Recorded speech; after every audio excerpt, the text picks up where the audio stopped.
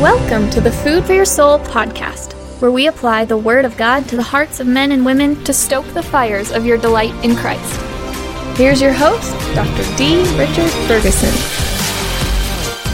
We're studying James chapter 4, verse 8, where James calls us to repentance. And he says, "Wash your hands, you sinners, and purify your hearts, you double-minded."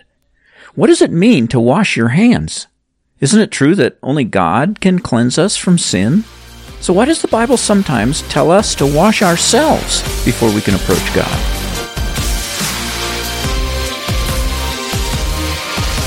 Show of hands, how many of you are currently dealing with some serious financial problem? Anybody struggling? Okay, several.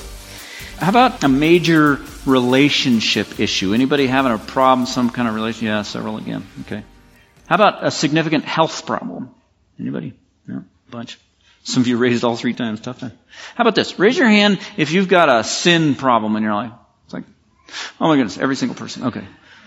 Well, that's amazing because you're not going to believe this, but I just happened to be preaching today on the topic of how to deal with the sin problem in your life.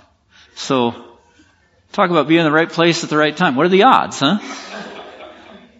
Actually, the odds are pretty good, aren't they? Because a passage that the Scripture speaks on a topic of how to deal with sin in our lives, that's guaranteed to be relevant for every single soul that walks through that door, isn't it?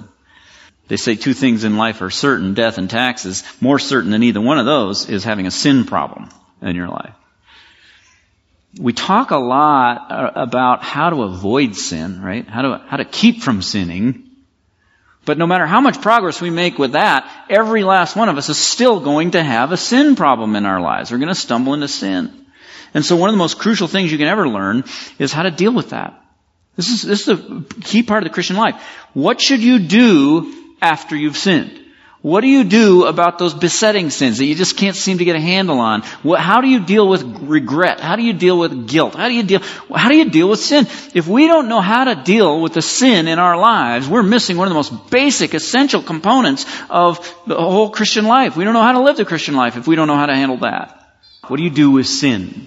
And the answer to all that is repent. Repent. That's how we deal with sin in our lives as Christians. We repent. Non-Christians don't repent. We do. That's the difference between them and us. We repent. That's basic. And in this passage, James is going to take out his scalpel and he's going to dissect true repentance and show us all the various parts of it. It's a complex thing. And one thing that we learn here that we saw last week is that repentance is 2-sided. There's a side that faces towards God and there's a side that faces towards us.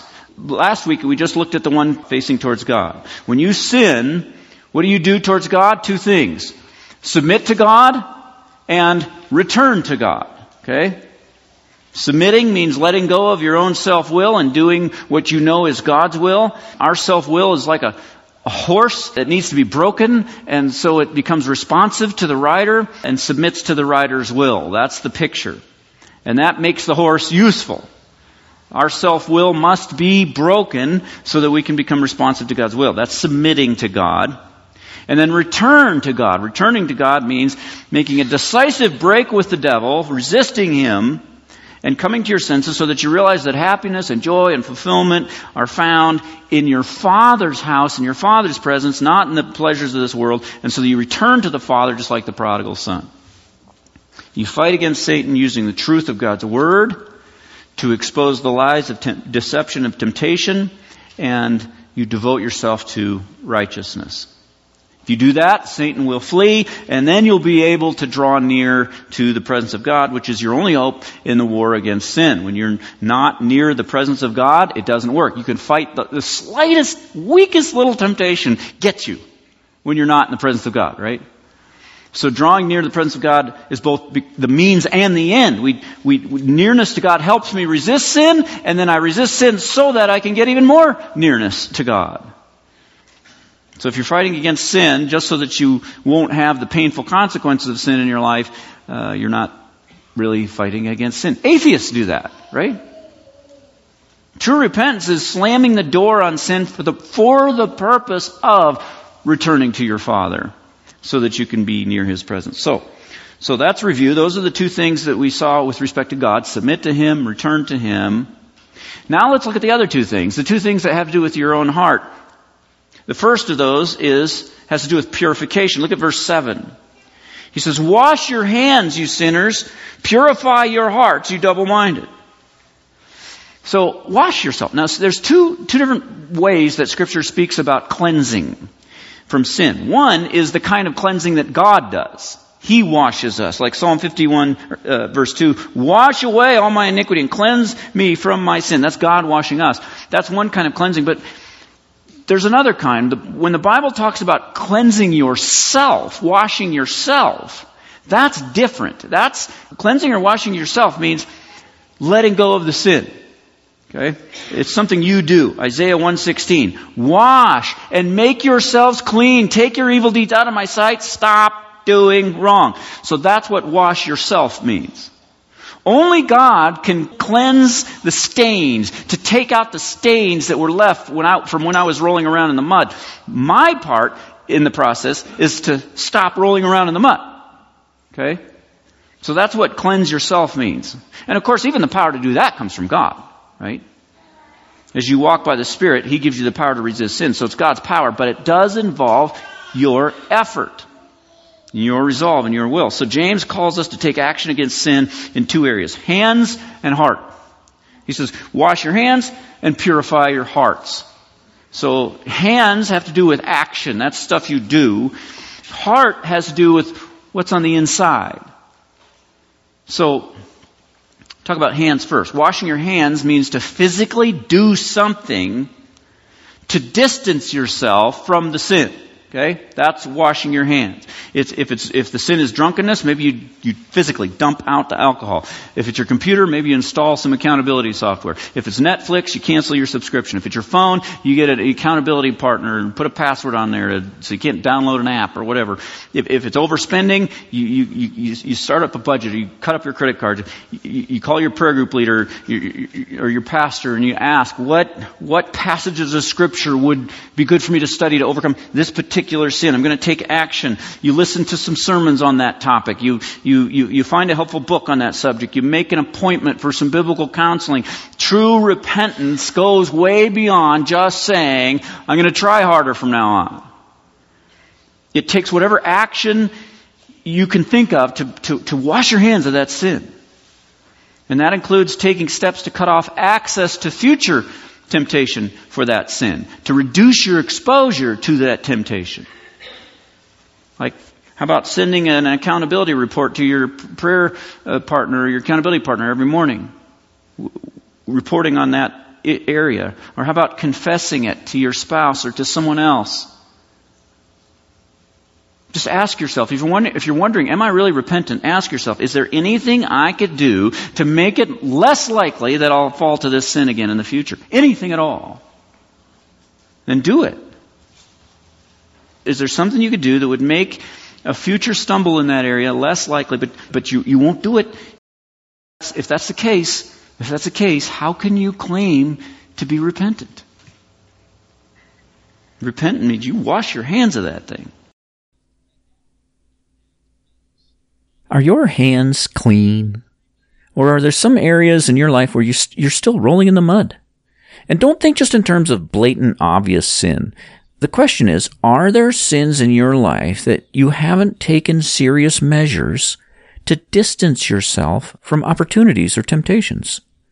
Is there some step you could take that would make it more likely that you would gain victory in the future, but you haven't been willing to take it? Whether it be because you don't truly want to give up the sin completely, or because you're too embarrassed to get anyone else involved, or your pride won't let you admit you need anyone's help, or maybe just laziness. Talk to God about what steps He wants you to take today to gain greater success in those areas you tend to stumble. What should I do, Lord? Would it be pleasing to you if I just stayed right on the same path I've been on? Or do I need to make a change? And if a change is needed, please guide my thinking by your Spirit to see what sort of change would make things better. I don't just want to change my behavior. I want to draw nearer to you. I want to fear your discipline more. I want to crave closeness with you more. I want the threat of harming our relationship to matter to me more. I want to love you more. How can I get there, Father? Help me see some step I could take today to start moving in that direction. I know it begins with confession, so these are the sins I've committed against you, Father. Take a moment to ask the Lord to bring to your mind whatever sins you need to confess.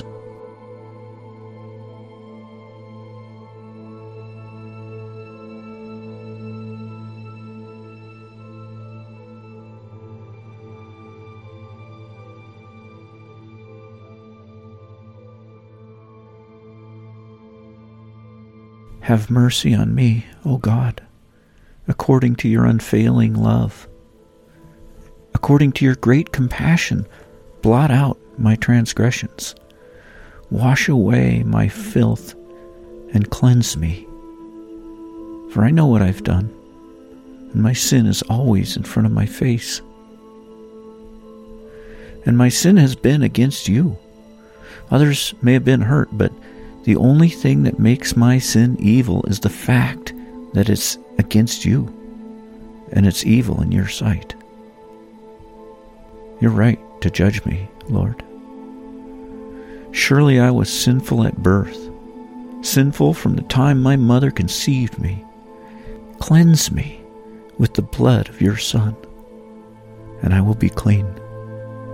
If you wash me, I will be whiter than snow.